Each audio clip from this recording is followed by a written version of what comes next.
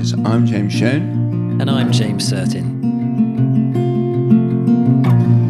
Conversation, expertise and advice on the world and well-being of our teenagers. Hello, today we are with Simon Blake from Mental Health First Aid. Hello. Hello, thank you very much for asking me to talk to you. It's a pleasure. We'd love to hear about the organisation that you work for. Could you just tell us a little bit? Sure. So it's actually Mental Health First Aid England. We're a social enterprise with a vision to improve mental health of the nation, but more specifically a mission which is to train 1 in 10 of the adult population in mental health First Aid England skills, which is really about trying to create a culture and a skill base in which people believe that we've got to ensure that mental health is talked about properly and that we've got the skills and abilities to look after our own mental health, but also support the mental health and well-being of other people as well. So it's two-pronged. You're looking at managing your own mental health, but also being able to identify and see things in other people and helping them. Absolutely. So, we self-care, which is obviously really important. What do we do for ourselves in order to look after ourselves? Whether that's what we eat, what we drink or don't drink, what we do for exercise, how well we sleep, our hobbies, the things we do to enjoy ourselves is obviously one part of the equation, but also, what do we do to support each other, either sort of in families or in communities, but also, in workplaces or in professional relationships as well. It's interesting, actually, because we've had many conversations about caring for young people, but it is worth emphasising, based on what you've just said, that actually for parents to be good at looking after their children, they have to be very good at looking after themselves first and foremost.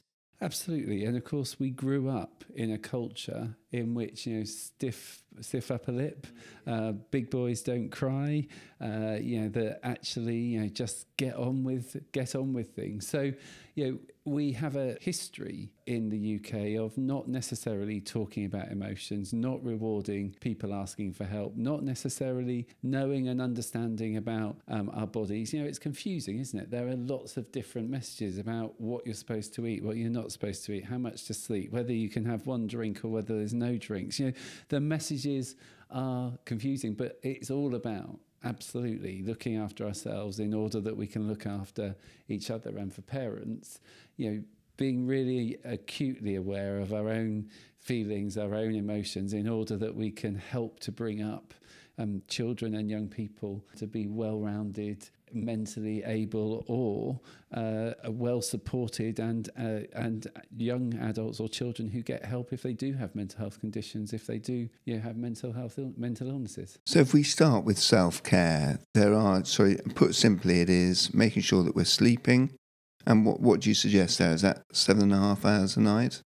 Well, unbroken sleep. So it's interesting, isn't it? As somebody who sleeps far less than that each night, I guess I'm probably not the best person to talk about the amount of sleep. But my granny would have said 8 hours work, 8 hours play, 8 hours sleep is what you need as a sort of general sort of rule of thumb, and different people will function. But that sense of winding down for the night, not having our phones, our tablets, our whatever else going, our green lights, right up until the last moment.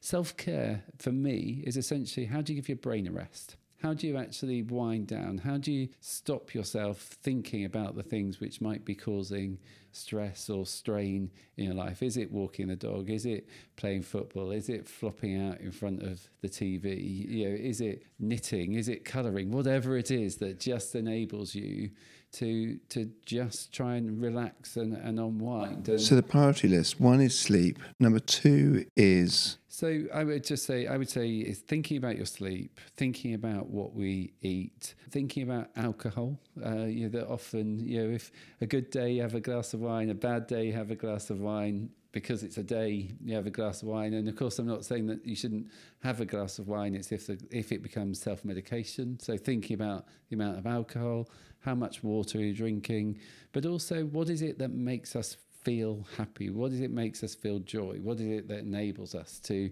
feel good about ourselves? So it's not just what you should do, but actually what are the things which you feel and enable you to feel relaxed, that enable your shoulders to drop at the end of the day. It's quite an interesting thing, that, isn't it? That sort of tangible things that help us to feel and help us in a positive way, and things that sort of numb our emotions, and actually trying to be able to distinguish between the two and work out what's best for us. How do we sort of engage young people in that discussion? How do we get them to think about ways that they are positively managing and negatively managing themselves? So I guess the best thing that a young person ever said to me is that you need a thinking heart and a feeling brain. So you need the ability for your brain and your heart to work together in order that it can guide your emotions. And that was a young person I can't remember what the years would equate to now, but 13, 14 years old.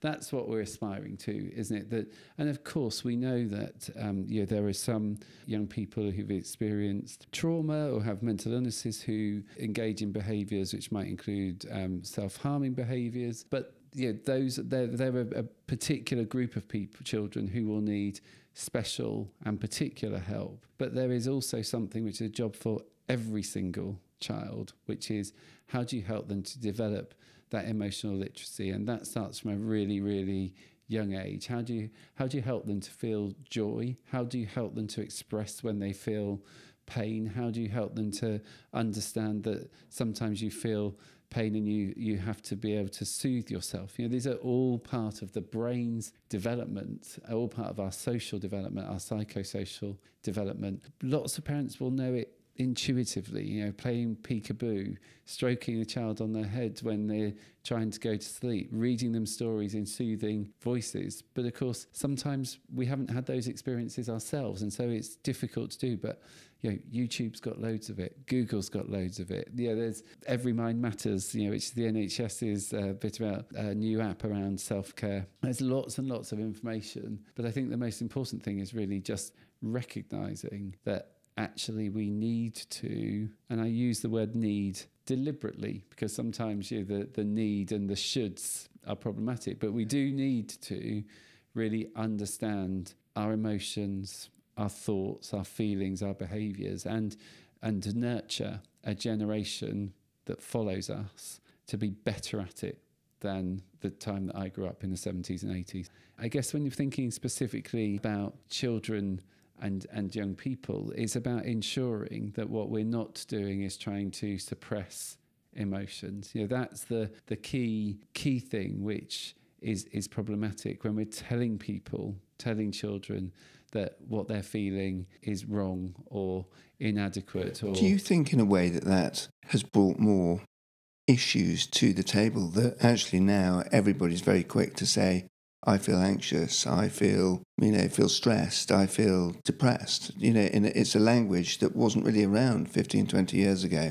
So I guess the question, I suppose what I'm asking is are we dealing with a big cultural problem rather than a real problem? If people are saying they're anxious and they're genuinely anxious, brilliant that they're saying they're anxious. If they're saying they're stressed and they're genuinely feeling stressed, brilliant. And if they are depressed, and of course, clinical diagnosis around depression, then brilliant that people are talking about that. I think what we do have is people who don't necessarily have the language for what they're feeling. And some of that is cultural, some of that is gendered, some of that is about class. So whether, I grew up probably with a vocabulary which was, that's nice and I'm gutted, and actually have learnt through a wide period of time that there are nuances somewhere between, the end of the world and the best day ever. There's all sorts of shades of grey, and that's what so I don't think we're creating a problem when we're really genuinely helping people to really recognise and identify those emotions. And the key thing about emotional intelligence and emotional literacy is it's I'm feeling this, it's doing this, it's having this impact, and the behaviours, which are the important bits, are going to be helpful. And of course, we can't all be perfect. We are human, but it's that combination of our feelings, our thoughts, guiding our behaviours as positively as possible, and recognising. And I think it's really, really important to recognise that there are stressful moments in our lives. There are stressful times, and that our bodies are alert to stress for very good reasons. They're alert to how we're feeling for very good reasons often, and we mustn't try to stop feeling. And we mustn't try to stop people talking about how they're feeling. It's understanding that, to understand, what we can do to enable those feelings to guide our behaviours positively. And if we're unwell, how we get help. I suppose what I'm saying is that, now there are so many more cases, aren't there? And the fact that there is now a language where the people are just sort of jumping on board and saying, that's me too. When actually sometimes, I look at young people and I just think they do need to become a bit more resilient. They do need to bounce back from a tough moment or a bad grade or being dropped from a team or whatever. It doesn't need to suddenly induce that sense of game over, I need help. So I guess my experience of working with young people is that most do bounce back. Yeah. And that as adults, I'm not sure that we always give young people enough credit for actually how good they are at dealing with disappointment, with bad experiences, and that somehow, in the same way that the people a generation above me thought that we were going to hell in a handcart, we now look at the next generation. And for me, I think it's about cheerleading the next generation, helping them to find their own way. And we so often are, I used to work in sexual health, and people say, oh, it's so much more complicated now than it was before. And my point was, pre-1967, when you couldn't get access to an abortion, actually that was pretty tough. It's not anybody's job to say whether it's tougher then or tougher now. It's just, hard is hard. And therefore, our job as adults is to facilitate, enable, cheerlead, pick up when people get it wrong, and help people to find their next way through. And sometimes that will mean that we don't agree, or that we don't, in the same way that my music taste is different than my parents'. I think theirs is wrong, they think mine is wrong. Neither is wrong. They're just different moments in time. And so, let's just see it as really positive that people are thinking more openly and positively about mental health and well-being. And if sometimes actually they're describing their feelings or their experiences in ways which are not quite accurate, it'll be okay. We'll move on. Yeah. What I'm hearing is it's much better for them to be talking about their feelings than suppressing them.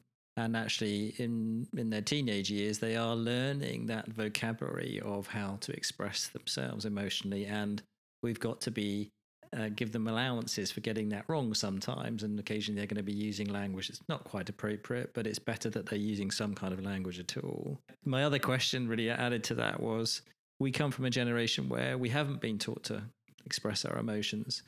It strikes me, talking to lots and lots of parents, that one thing they find very difficult is when their children do express their emotions, because we're not used to it. And, the amount of times I've said or heard people say, oh, my children would never have said that to me. I'd never have said that to my parents, and they're saying that to me. How do we coach parents to absorb that emotional response? And what advice would you give to parents whose children are emotionally expressing themselves? So I guess the first thing just to say is that there are three blokes sat in a room now, and I don't know how old you are, but we're probably all about the same age talking about this, which is an important sort of point in history and time to acknowledge. So let's sort of own that there are a whole group of people, there's a movement of people that believe that this is the right thing to do. Second bit is, if we always remember what it felt like to be young, then we probably won't go far off, because whether or not we can absolutely associate with the fact that it's an Instagram picture that causes upset, or whether it's that somebody's on WhatsApp or Snapchat or something that we don't understand, doesn't matter. We can all, in one way or another, remember the first time that you got left out of a group, got dumped, you thought you were in love, and all of those sorts of things. So I think probably if people listen to nothing else, my message, I guess, to a parent would be just try to remember what it felt like to be young. And in those moments when you really feel like you don't understand what you're being told in terms of the content, try to think about the feeling, because our feelings haven't shifted over time. They may have shifted in different responses. But what advice to parents specifically when children are expressing their emotions? Probably the most important thing is to just make sure they really understand what they're saying. Because if a child is using language which we are not familiar with using ourselves, or that we're not used to doing, what is it that they're actually trying to tell you is probably the most important thing. And different families will have different ways of trying to find that out. But that is probably the number one sort of thing that you've got to do. What is it that they are actually telling you? Do you really understand? And why are they telling you? And what do they want to happen as a result? As long as you know the what and the why, you've got a chance of working out whether you as an adult think that actually the what they want to happen is in their best interests. And that will also depend on whether they're 4, 8, 13 or 17 and 18 the next day. And I just think it's really important to just say, I'm not a parent. And it's sometimes, I think, easier from a step back. And I probably had some of the most difficult conversations with members of my family because I'm actually the uncle who's willing to go in and say, come on then, talk to us a little bit about that. But I guess it's trying to build that culture in your family home, whatever that looks like. And we all come in all sorts of different shapes and sizes as families, of actually getting used to asking how people are feeling and making and connecting with that and communicating about that and trying to learn and grow from that. And as much as sometimes I would like to be back in 1988, some of those traditional things which, meal times together, it's often not possible for people to have meal times together because work is more complicated and childcare arrangements and multiple jobs and all sorts of things. When are the moments when we create those moments of people being able to talk together and to walk together? I love that question. Do you want me to do anything about this? Because often they're just wanting to vent, aren't they? We've often used do you want me to make any suggestions about how you might find your way through this? And sometimes it's like, no, I don't need your suggestions. I'm just feeling this. And sometimes they're like, yes, that would be really helpful. And I think that asking questions and asking permission and trying to seek, they're often sort of clarifiers, aren't they, in terms of what actually your child is trying to communicate or what the child's trying to communicate. Yeah, what would a good outcome look like? Obviously you wouldn't say what would a good outcome look like to a 4-year-old. I didn't ever actually end up being a counsellor, but I did counsellor training and did lots of the counselling hours. And we would just use this exercise is, where are you at the moment on a scale of 1 to 10? And where would it be good enough to get to? And there were a couple of moments where people would say, I'm currently at a 1, and if I can get to a 3, that would be brilliant. Whereas too often we think if we're not at 10, it's not okay. So finding ways of doing that, and remembering that sometimes we don't want to talk, but actually still reaching out, asking the questions, encouraging is still really important. I know often parents will be like, no, they've stopped communicating with me. Keep asking the questions, keep ensuring that your child knows that it doesn't matter how big or small something is. You'd rather that they talk to somebody they trusted and they hope that they trust you than they sit and worried about it themselves. We had an Olympian, gold medalist Olympian, come to our school a while back, and he was saying how, he didn't have very many gold medal days in the 4 years leading up to the Olympics. And actually, it's quite a good message for us as a group of people that those 10 out of 10 days are quite rare. But when they come, it's almost what makes them so special. Yeah, and we want to feel the highs and the lows, don't we? On the way here, actually, in the cab, I sent a message to my partner. I was like, I'm feeling a bit glum today. And it's glum. It's not anything big. It's just not quite Monday. And it's because this time last week I was on holiday, probably, and that it's a bit colder and that I was late for a couple of things. And it's just made me a bit like, oh, but it's not a problem, but actually just being able to say it out loud. You weren't glum because you were about to have a session with us too, were you? I was actually thinking the thing which is keeping me from being, from sticking at 5 and getting to a 10 is coming to have a conversation with the two of you. No, it's just, it's not something which I don't know. I just think it's interesting. How do we just sometimes just say it? I love the idea that you were talking about earlier that, sometimes communicating by text or WhatsApp, or sometimes I've actually written letters or postcards to my children. I think it's a very effective way, because sometimes face to face, we don't always express things in the way that we want to. And actually being able to write them or sculpt them and take some time, being intentional in how we communicate is actually a very effective way of communicating. Absolutely. I used to run a course for boys about emotional development and boys and young men in Sheffield. And one of the participants said that their teenage son had just stopped really doing the communicating. And of course, everyone does the stereotypes. Oh, we've just gone into a grunting stage and, all those sorts of things.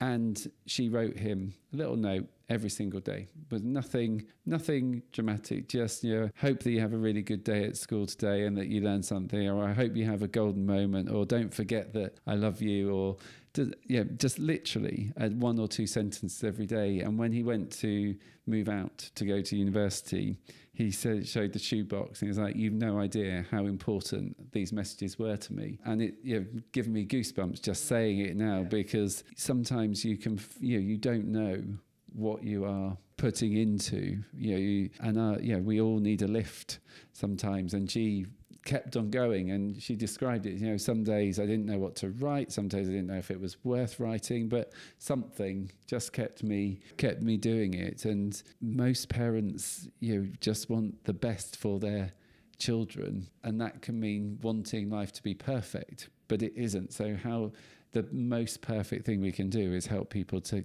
manage and cope with the imperfections, and to ensure that they can get whatever help they need whenever they need it. And sometimes it's just consistently communicating love in whichever way you do that. Yeah, absolutely. Can we go back to what you do, the mental health first aid courses, which you would like 10% of the adult population to do? So what sort of percentage do you think you're at the moment?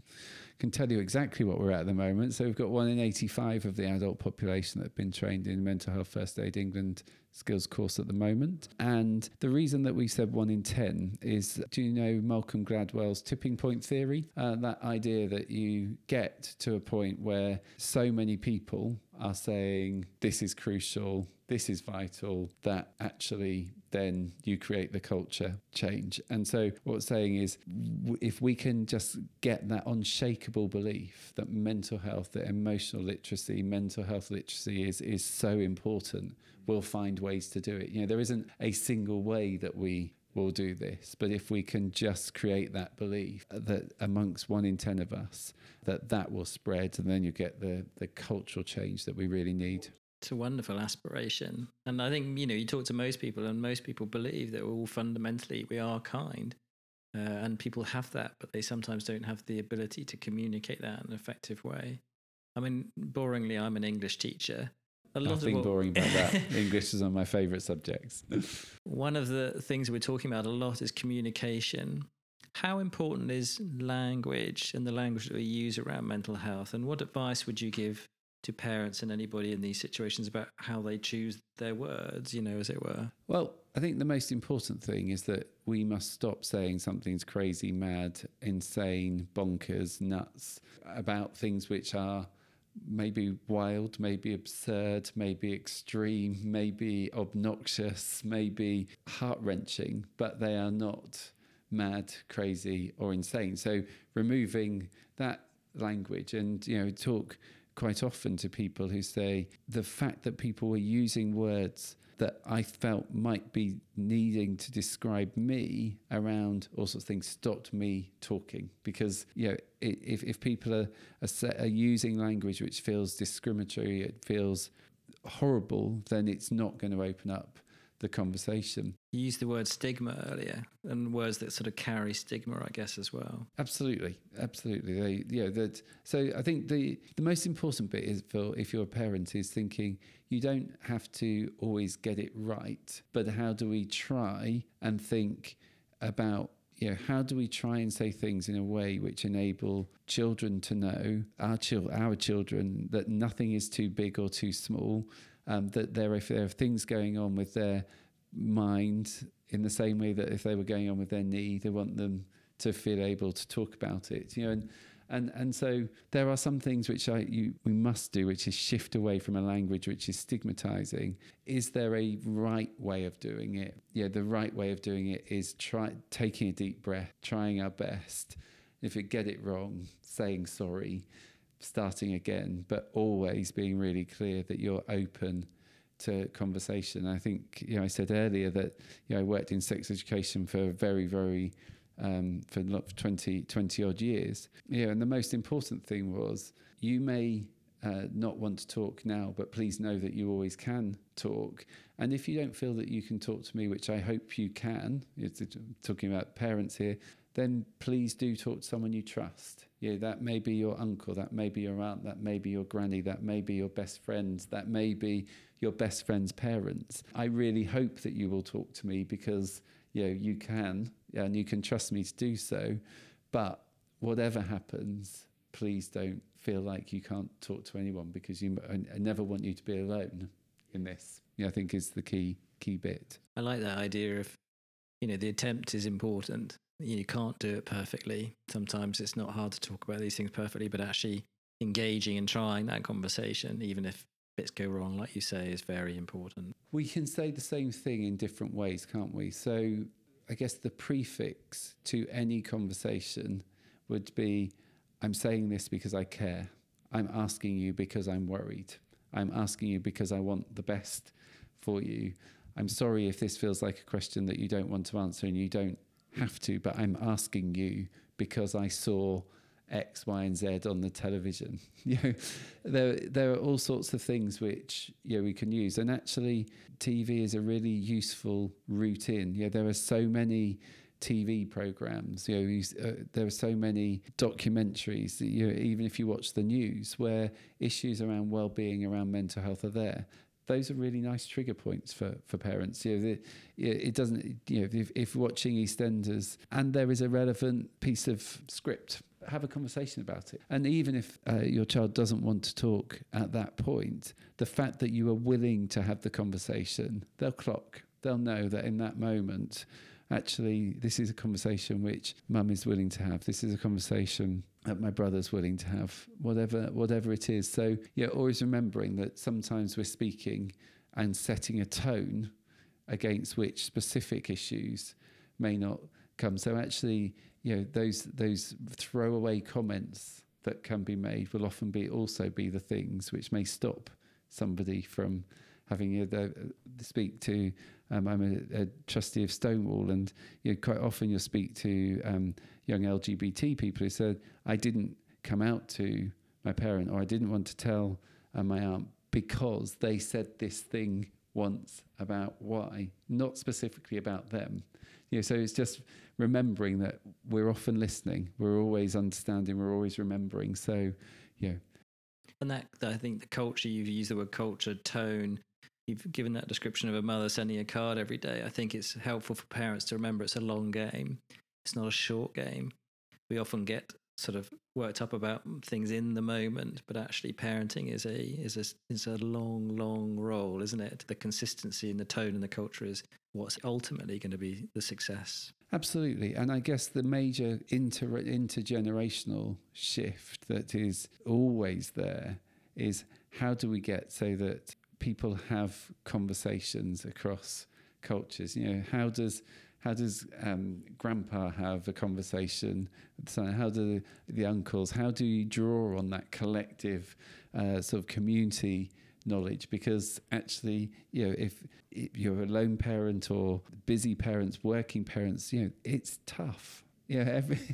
Can't do it on your own. So draw on those resources which are are around. And also, I guess the other bit is, of course, take an interest in what's happening at school, because lots and lots of schools will be doing some good stuff, whether that's books that they're reading in English, whether that's work that they're doing, as part of personal social health education. Taking an interest in that and using that as a springboard for conversations is also, a really useful thing, because, it's a jigsaw, isn't it? It's not parents or teachers or grandpa or auntie, it's everybody. The TV, the Instagram, the Snapchat, the teacher, the mum, the other mum, etc. It will all be part of helping.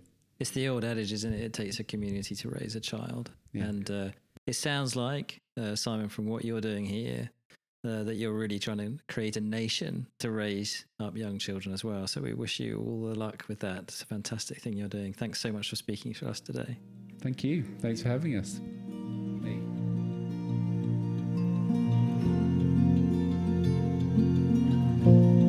You've been listening to Talking Teenagers. Music has been by Rue Paynes. Editing by George Purvis and James Certin. For more information about I Can and I Am charity, who provide presentations and resources and help build self-confidence in young people, visit their website at iCanIam.com. Be a soul